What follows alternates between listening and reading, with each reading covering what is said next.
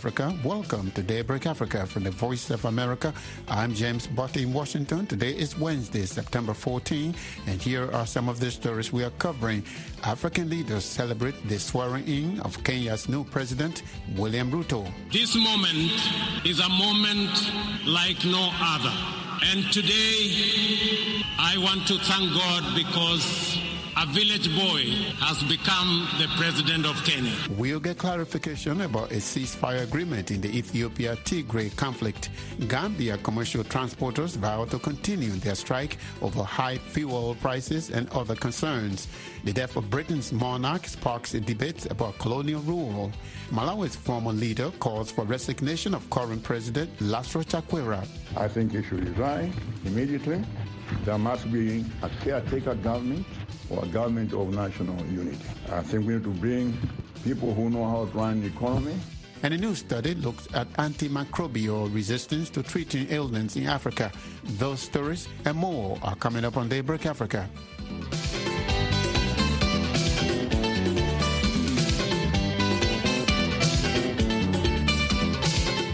William Ruto is now the new president of the Republic of Kenya after being sworn in a ceremony attended by thousands of Kenyans and delegates across Africa and the world. African presidents attending the event applauded Kenyans for carrying out a peaceful election. At the same time, President Ruto appointed former President Uhuru Kenyatta to continue with peace negotiations between the Democratic Republic of Congo and the East African community. Maureen Ojiambo reports. This moment is a moment like no other. And today, I want to thank God because a village boy has become the president of Kenya. African leaders flocked in big numbers gracing the swearing-in ceremony of President William Ruto at the Kasarani International Stadium in Nairobi. Among the African leaders recognized at the event were African Union Chairperson Moussa Faki and presidents of various African countries. Speaking after taking the oath of office, Ruto said that in most cases the elections in Kenya have been marred by violence, but he says the August polls were peaceful. Our politics and our elections have never failed to be emotive, engaging, and dramatic. The most recent installment, however, showcased our most exemplary democratic performance.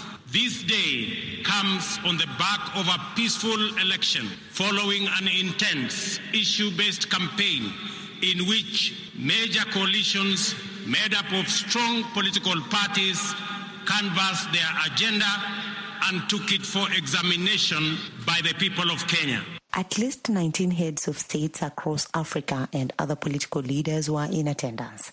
Speaking at the ceremony, Uganda's President Yoweri Museveni asked African leaders to create wealth and build the economy of their countries. All of the political class in Africa, I would appeal to you to answer that question. Where does prosperity come from? According to my experience of 60 years, I would advise Africans to know that prosperity comes from wealth creation. You must create wealth. And wealth is not the same as natural resources. You may have natural resources, but you don't get wealth out of them. Kenya has experienced election violence following the past 3 elections. However, Tanzanian President Samia Suluhu says Kenyans have been at peace since election day in August. Ndugu zangu wa Kenya, tunawapongeza nyinyi kwa kuonesha ukomavu. She's saying that, my Kenyan brothers and sisters, we appreciate you for showing democracy and holding a peaceful election. And today, we are here as Kenyans and the East African community to celebrate our new president. Let me tell you, Kenyans, if there is a gift you gave to us as East African community, it is the peace you maintained during the elections. Ya amani mlioiweka katika uchaguzi. Ruto and his deputy Rigathi Gachagua are facing an economic crisis where food and fuel prices are rising by day and overwhelming public debt amounting to $83 billion. In his speech, Gachagua said that they are inheriting a failed economy and that is almost facing a shutdown. Ruto promised to deliver to Kenyans regardless of their political alignment. Reporting for VOA's Daybreak Africa, I am Morino Giambo in Nairobi, Kenya.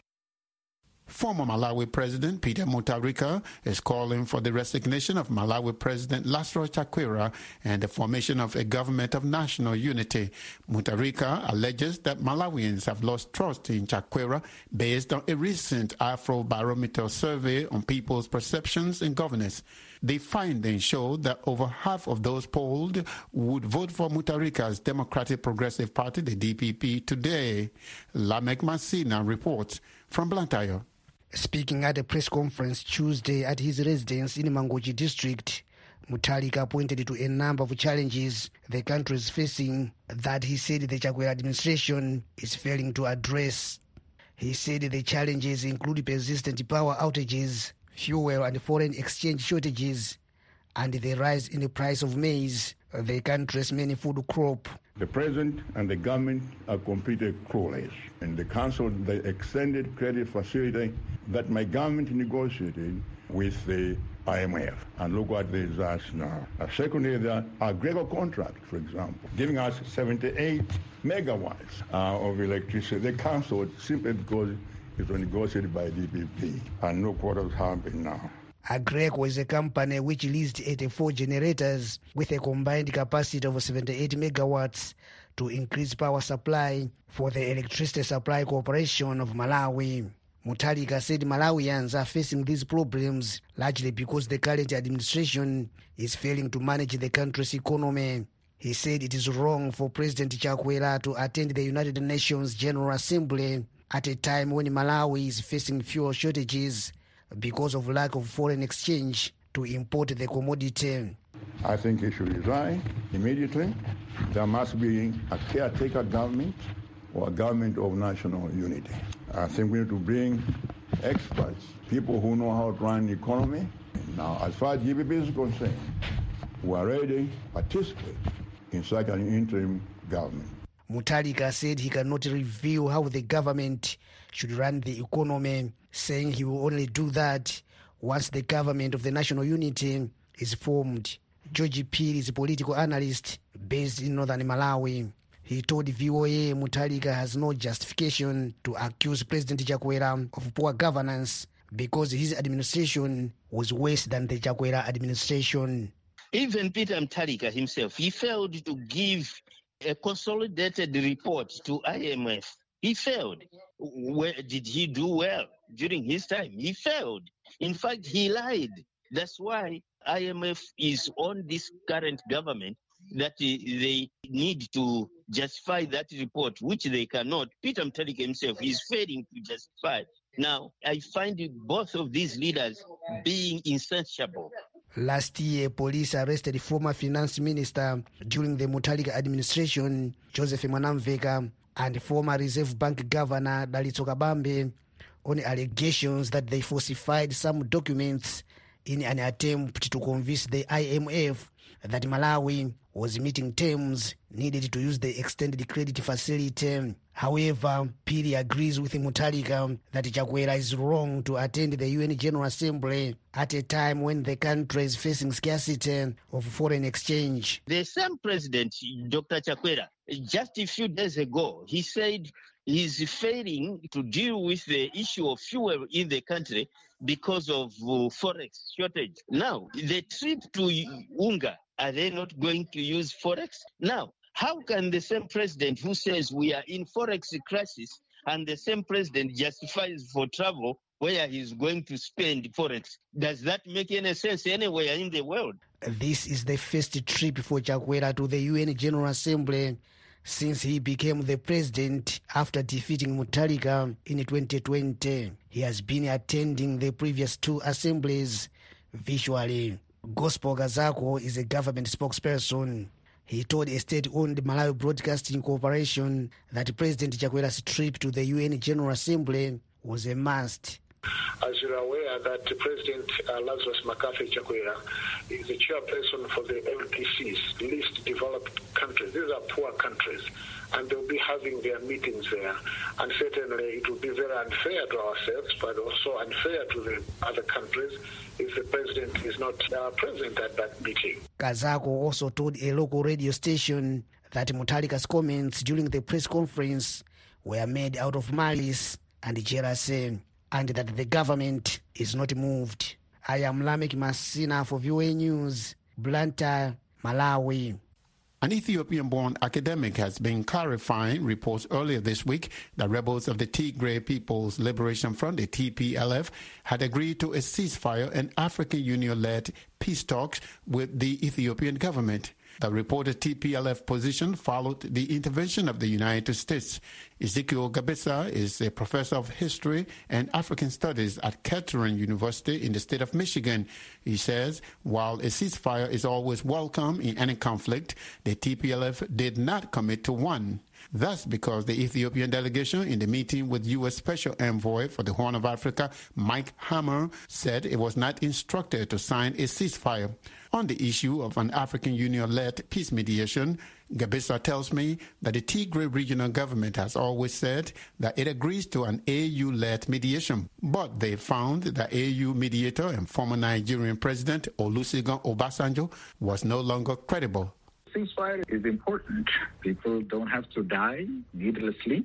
At the end of the day, after any conflict, it's going to be necessary that the belligerents sit down and work out their differences and conclude the war with a political settlement. That's necessary. That's important. So it's encouraging that after the resumption of the war in Tigray, that there is an increasing activity to negotiate.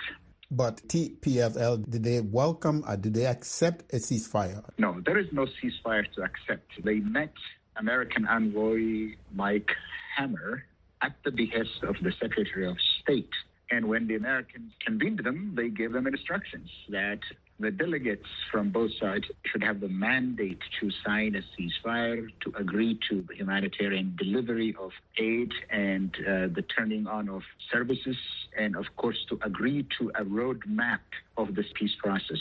But as soon as they started negotiations, or at least talking to each other, after the American envoy finished his preliminaries, the Ethiopian side said, we are not ready to sign.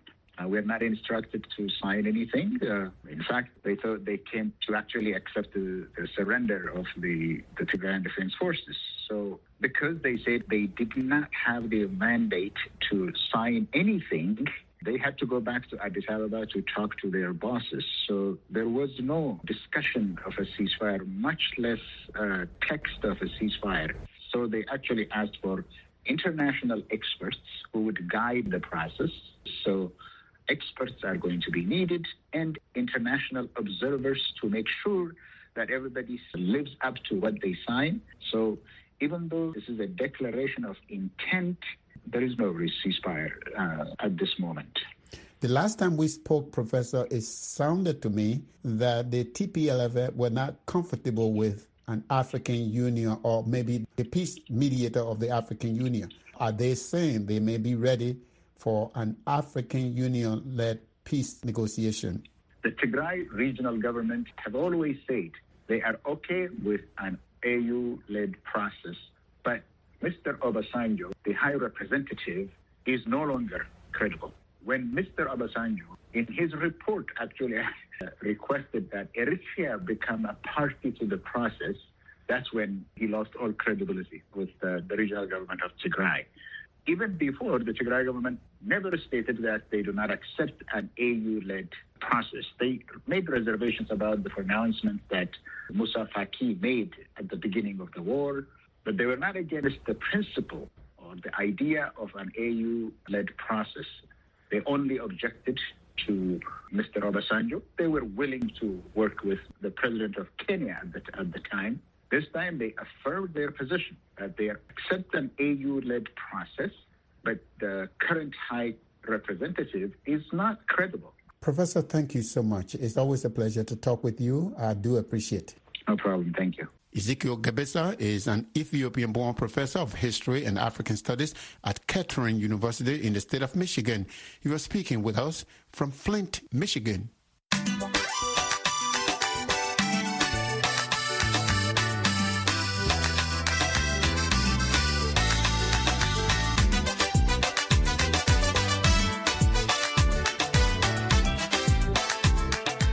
You are listening listening to Daybreak Africa on the Voice of America. I'm James Botti in Washington. Today is Wednesday, September 14. The passing last week of British monarch Queen Elizabeth II sparked fresh debates about Africa's colonial past. This amid the outpouring of condolences and praise for her long service. The late Queen was crowned in 1952, a time when the British still ruled much of Africa. Timothy Obiezu reports from Abuja. Buckingham Palace announced the Queen's passing on Thursday, hours after saying she was being closely monitored by her doctors. The monarch died at the age of 96 and had ruled for more than 7 decades. But soon after the announcement, condolences poured in from all over the world, including African nations which Britain had colonized for years. Nigerian President Buhari tweeted, quote, "Nigeria's story will never be complete without a chapter on Queen Elizabeth II," end quote, adding that she was a, quote, "towering global personality and an outstanding leader," end quote. Like Buhari, other African leaders mourned the monarch, including Kenyan and South African counterparts. But many Africans had contrary opinions about how they remember the Queen's rule, which they say included an ugly past for their ancestors. A controversial tweet by a Nigerian professor living in the U.S., Uju Anya, wished the Queen an, quote, "excruciating transit," end quote. She recalled Britain's support in the late 1960s for a military dictatorship that subdued separatists in the southeast of the country from where she hails. She said a famine and civil war between 1967 and 1970 killed more than 1 million Biafrans. Anya's tweet was liked nearly 70,000 times within hours. She could not be reached for comment, but Abuja resident Benjamin Suwando shares the same sentiments about the Queen. They made us slaves before them, and they even stole so many things from us. But personally, it reminds me of what we've been through. Another resident, Moses Alexander, responded to the Queen's death. I can't say I wish her a painful death, because thinking about the slavery issue. Queen Elizabeth visited Nigeria twice, including a visit 3 years after ascending the throne in 1953, where she spent about 20 days. Her death comes as Britain has been returning artifacts seized from Africa during the colonial era, a possible sign that she was trying to make things right, says Abuja-based political analyst Rotimi Olawale. They looted treasuries, stole a lot of artifacts, raped and mutilated several communities, and those are facts. But it's also fact that the Queen has been a steady hand in the Commonwealth. I think it's fair to look at those, but I also think it's fair to balance and see that by the time the Queen took over, she was only a ceremonial head of the British government. Yes, she had some form of informal authority, but she didn't have the commanding power as much she's been blamed for. Olawale says Nigeria has benefited from the Commonwealth led by the Queen and must now continue to assess whether to remain a part of it. I know quite a lot of Nigerians and Africans who benefited from the Commonwealth scholarships. As a result of being in the Commonwealth, Nigeria benefits a lot in some ways as being part of trade partners with other Commonwealth nations. We should continue to reassess how does the Commonwealth benefit Nigeria. About 20 African countries, including Nigeria, are members of the Commonwealth of Nations. The Queen's successor is not automatically the leader of the group, and experts say with her passing, many countries may withdraw their membership. The British monarch will be buried on September 19th and will be succeeded by her oldest son, King Charles III. Many will be watching to see what happens next. I'm Timothy Obiezu for Daybreak Africa in Abuja, Nigeria. The president of Gambia's General Transport Union says their strike, which began this week, will continue until the government meets their demands. Omar Cisse says commercial drivers are concerned about high fuel prices, Senegal-Gambia bridge toll charges, and unnecessary police checkpoints. According to local media reports, the government denies imposing any new bridge tariff. It also said it has been working with the union on their concerns. Meanwhile, local media reports say the strike has inconvenienced thousands of commuters. Union President Cisse tells me the drivers are convinced that only the strike can make the government meet their demands. Thank you. We engaged the government through the Ministry of Transport regarding the concern of our members. This was happened in 2021 by September to November. On November, we have an agreement with the government with certain issues we have been raising. First and foremost is the increment of the transport fare across the country and to reduce the Senegambia toll fee. So during our engagement with the government, we agree with certain amount to reduce the Senegambia bridge up to that particular amount. At the same time, we signed an agreement with the government. If pump price have been changed for 20%, we will adopt the transport fare. But since that day up to now, unfortunately, the government failed to implement it. And at the same time, on Senegambia tariff bridge toll fee also, we engage them. We have a stakeholder meeting, including the Ministry of Finance, until we have an agreement on the tariff. The AG for approval later, but unfortunately didn't implement that agreement also. And we are talking about the police brutality. We got there here less than 400 kilometers, almost 50 police checkpoints across the highway. So any checkpoint, police will park you and harass you, sometimes assaulted you, took your money from you. This is not correct. These are issues we have been raised with the government since a few months ago. Unfortunately, they didn't recommend it. That's why we call it a sit-down strike until our demands have been fulfilled.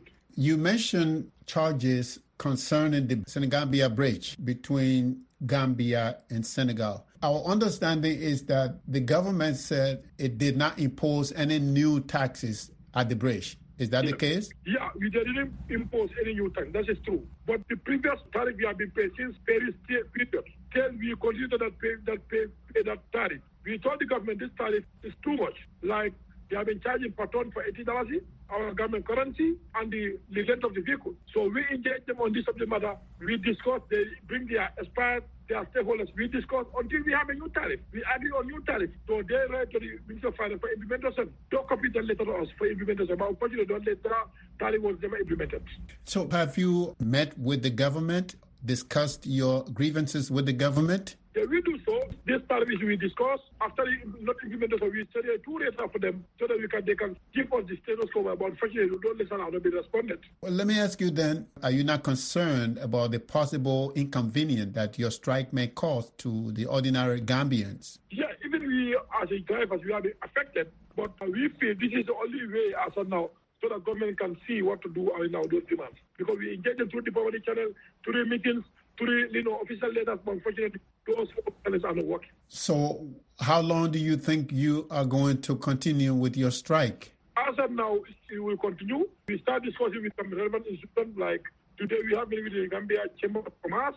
They are board of directors regarding the issue. We expect to meet another stakeholders, different stakeholders around the issue. Any agreement we made, we will inform the general public. Mr. Cisse, thank you so much. It's a pleasure to talk with you. Thank you. You're most welcome. Omar Cisse is the president of Gambia's Transport Union. He was speaking with us from the Gambian capital, Banjul. And that's it for this Wednesday, September 14th edition of Daybreak Africa. We thank you for joining us this morning. For more Africa news and features, visit our website at voaafrica.com. Connect with us on all social media platforms. We are on Facebook, Twitter, and Instagram. We are also on YouTube, where you can watch our TV shows Africa 54, Straight Talk Africa, and Red Carpet. On behalf of the Daybreak Africa crew, I'm James Botti in Washington, wishing you will have a beautiful day. Every year, world leaders gather in New York for the annual United Nations General Assembly. Count on VOA to be there, delivering news you can trust on radio, TV, and the web. A free press is essential.